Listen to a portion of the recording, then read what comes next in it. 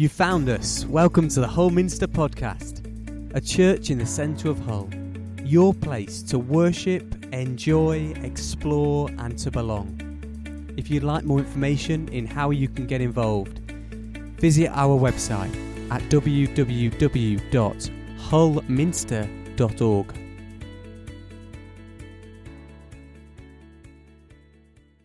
To be carried wheelbarrowed across the Niagara Falls, a crazy thing to do, and I'd never encourage us to do that. But we are all invited tonight to reflect on whether the faith that we've talked about and that we've sung about, whether that faith we have is a faith that we're living. Are we living it out? Do we have a living faith? It's the theme tonight. James chapter 2 confronts us with the difference between a dead faith, a very dead faith, he's quite blunt about it, and a living, purposeful faith. So I want to highlight three things tonight, three aspects of this scripture in the book of James as we think about dead and living faith. Firstly, how to recognise the warning signs. Secondly, there's an example of dead faith. And then thirdly, we're going to look at a couple of examples of living faith. And starting with the good news is tonight we are all called, we're challenged, we're invited into the fullness of a living faith in Jesus Christ. And we're all at different points in our journeys of faith, exploring what it means to know God. But we can come together, we can be alive in Christ, and we can give the glory back to him.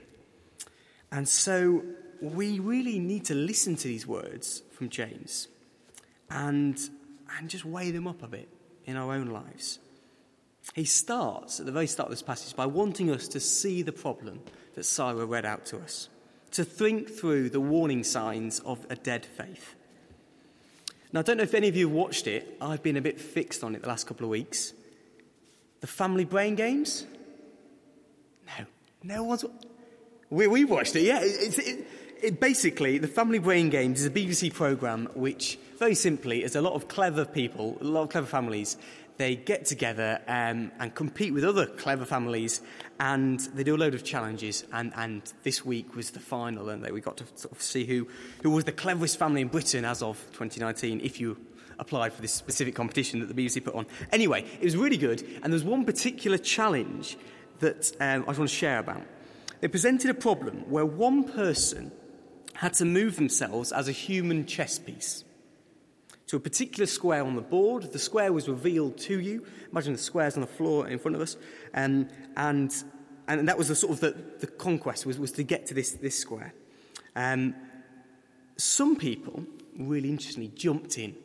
They said, no, I know what to do. They jumped in. They began to move very quickly. And, of course, they couldn't quite go back to where they'd come from because of the way the game was structured. So they'd messed up, and they just couldn't return to where they were. But the most successful people were the families who stopped.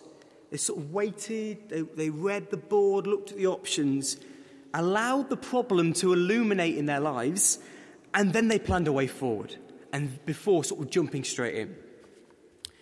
The point here, and the link between that game and this passage, is that James wants us, right at the start, to get a hold of the problem, that faith without works is dead.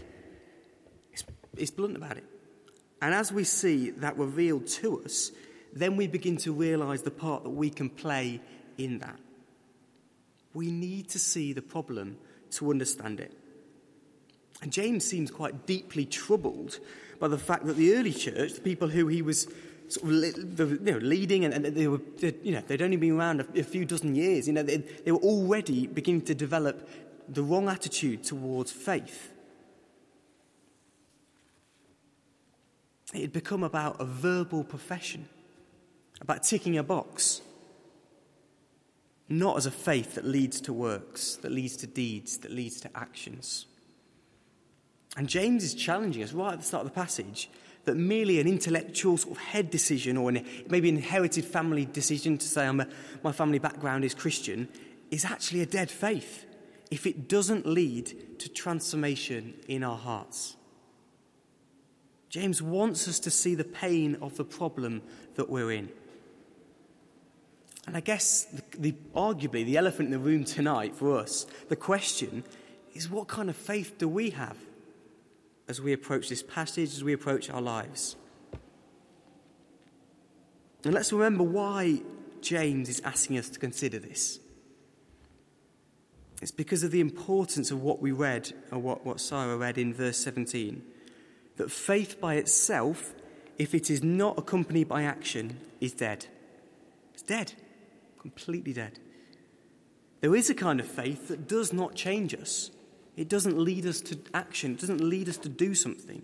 He gives the example, doesn't he, about not practically helping people, sort of seeing a need and not doing anything about it. And there were many other examples that we could give, where a dead faith never connects people to the God of life, the one who brings life to us. It may inform their mind. It may lead to them making certain sort of religious, they might speak religious things with their mouths, but it keeps a person dead in faith. And in a sense, that's quite a scary reality on a Sunday, hot, stuffy Sunday night in Hull Minster to hear that. And I think James has almost done that intentionally to challenge us to look at our lives, to just reflect for a moment. The presence of dead faith is shown by the absence of a changed life in Jesus. The presence of dead faith is shown by the absence of a changed life in Jesus. Genuine faith, when we encounter genuine faith, it unites us to him, the one who grants the Holy Spirit, the life giver. He will change us externally, observably, visibly. So some of the questions that might be helpful as we delve into this passage to think about at the start: would you, in, I don't know, say your workplace or in your home communities, are you confident in speaking about Jesus? Would you be willing to speak about Jesus? Do you want to listen to the Word of God? Do you want to read the Word of God? Do you want to meet together with his people? The fact we're here together as church is a great sign of that, as a gathered community. Are you becoming more like him? Now, I'll confess, I stand at the front, but I'll put my hands up. I am not perfect. We will never be perfect. The sort of standard of comparison is not perfectionism. We'll never be perfect in our sort of earthly lives. We'll never be perfect this side of heaven. But what are the desires of our hearts? What are the little changes, the positive changes that add up to genuine faith? The things that will change us. So if we just think back momentarily, just the last week, and Bishop Frank was with us. He helped us to unpack part of chapter 1. That challenge that we can fall into being people who hear but aren't doers. Those deeds, those actions, the things we do are perhaps not the basis of our acceptance before God, but they are actually the evidence. Do others see the evidence of Christ at work in our lives? The Spirit's transformational work in our lives? I find that a really challenging question for me, and something that maybe we need to reflect on. But we are called to live out our faith, to show others Jesus Christ. What's internal, we've just sung it. From the inside, what's internal needs to become external, needs to come out. What's invisible needs to become visible to make an impact. So, after that challenge, and it is quite an almighty challenge from James, understandably, when we read the rest of the passage, the temptation is to listen a little bit defensively. I wonder if you're a defensive person. I'm certainly a defensive person. At times, I find it hard to be told I'm wrong. Maybe you can relate to that. And if you're not, I'm sure you can picture somebody who is defensive in your life. Somebody who maybe stops listening when you begin to challenge them or criticise them. Perhaps you struggle to be criticised yourself. Or you build up a defence in your mind when people begin to criticise you.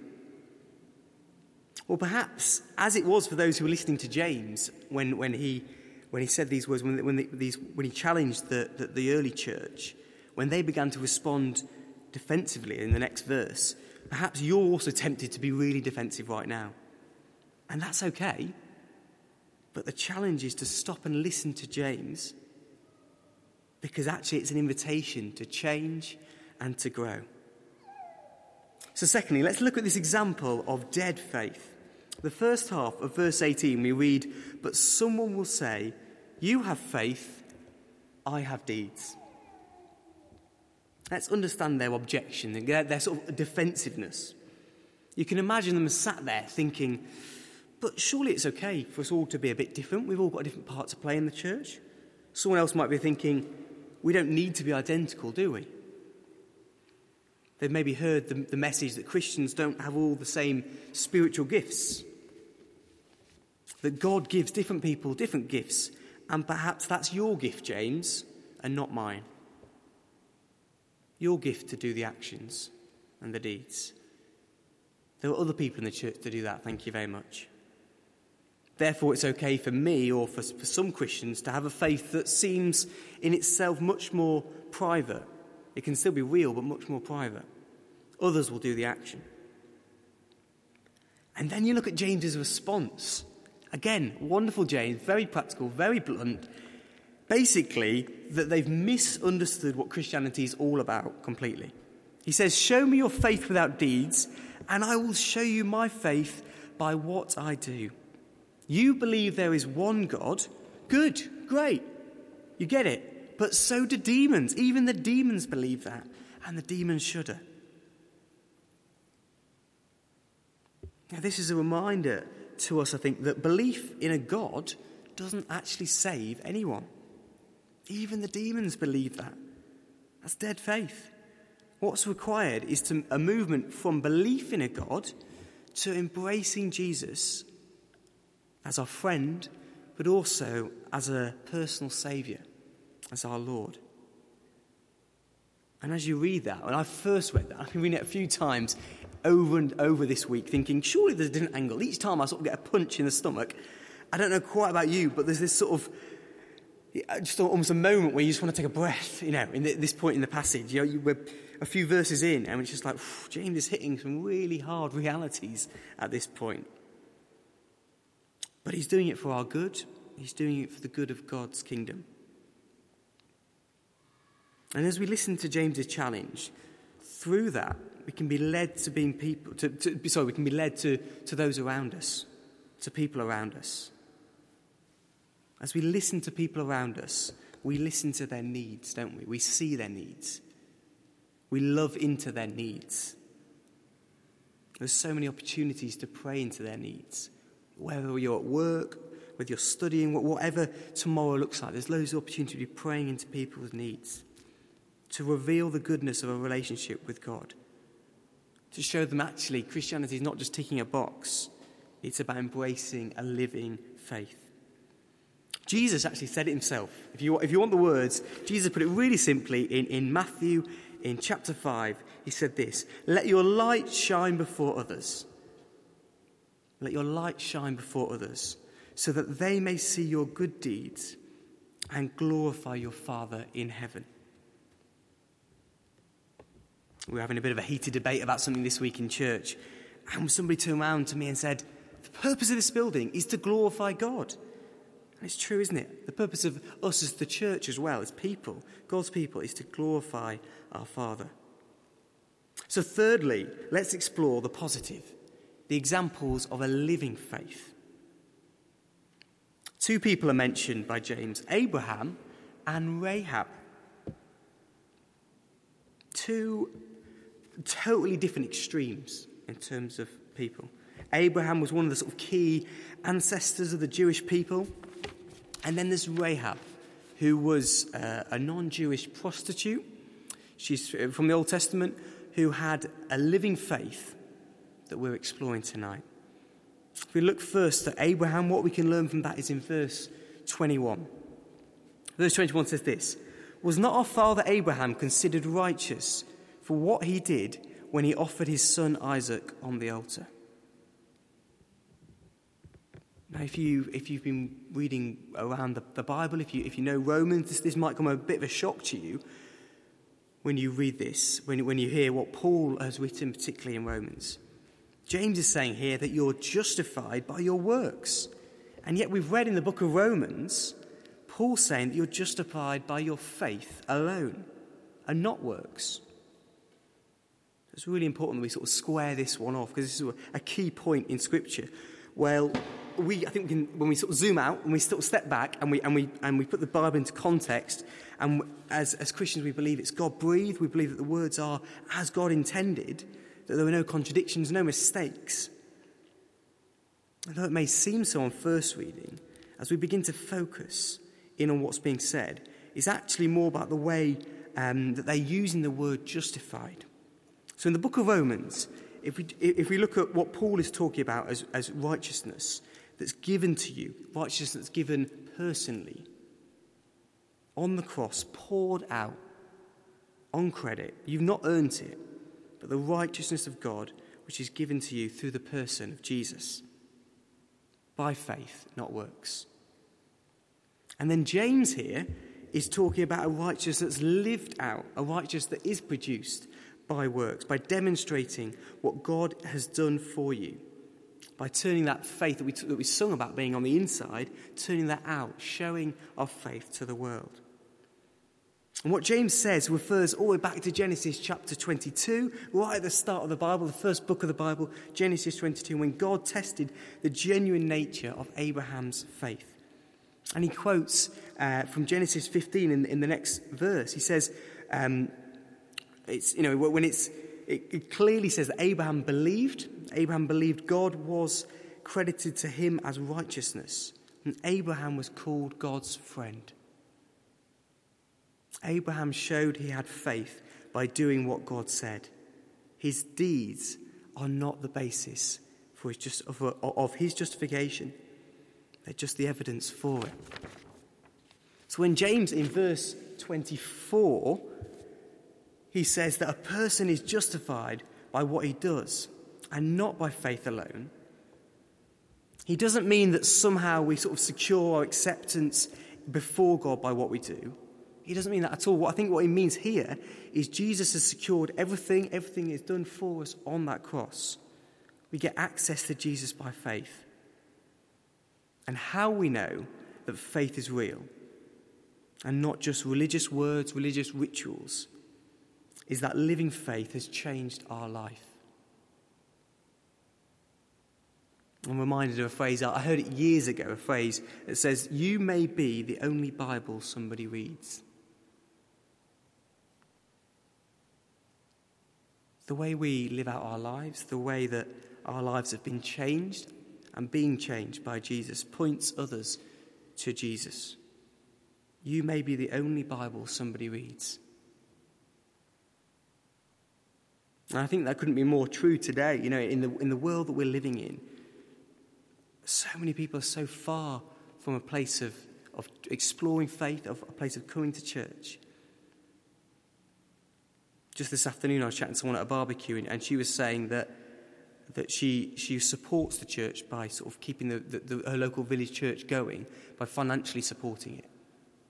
And she's doing her bit. And she probably is, but the roof might be being kept on, and that's an important bit of fabric. But actually, what is she knowing of Jesus when she's doing that? There'll be other people perhaps who will be praying for her, journeying with her, and we can be those people. We may be the only Bible somebody reads this week. Then finally, in this passage, James talks about Rahab, doesn't he? He brings up the prostitute Rahab. You could argue it's the opposite end of the sort of religious spectrum from Abraham. Well, we read about her in the book of Joshua, when she hid some of the Israelite spies from capture. She wasn't an Israelite herself. She was very much a prostitute, but she was a prostitute who had a living faith. We know this because of her actions. What can we learn from her? Well, I think her and Abraham, their examples are showing that faith and deeds, faith and works, are inseparable in this story of Christianity, in this story of a living faith in Jesus. That true faith will change any life, whether you're an Abraham or a Rahab. Living faith changes lives. So I think it brings us right back to the beginning, the challenge from James, to not be defensive in assessing whether we are people who have living faith, but to question, do we need to move forward in putting our personal trust in the power of Jesus and the works, the exciting, joyful works of his Holy Spirit. And if you do see signs of change in your life, let's give thanks for the change, and let's expect more change to come.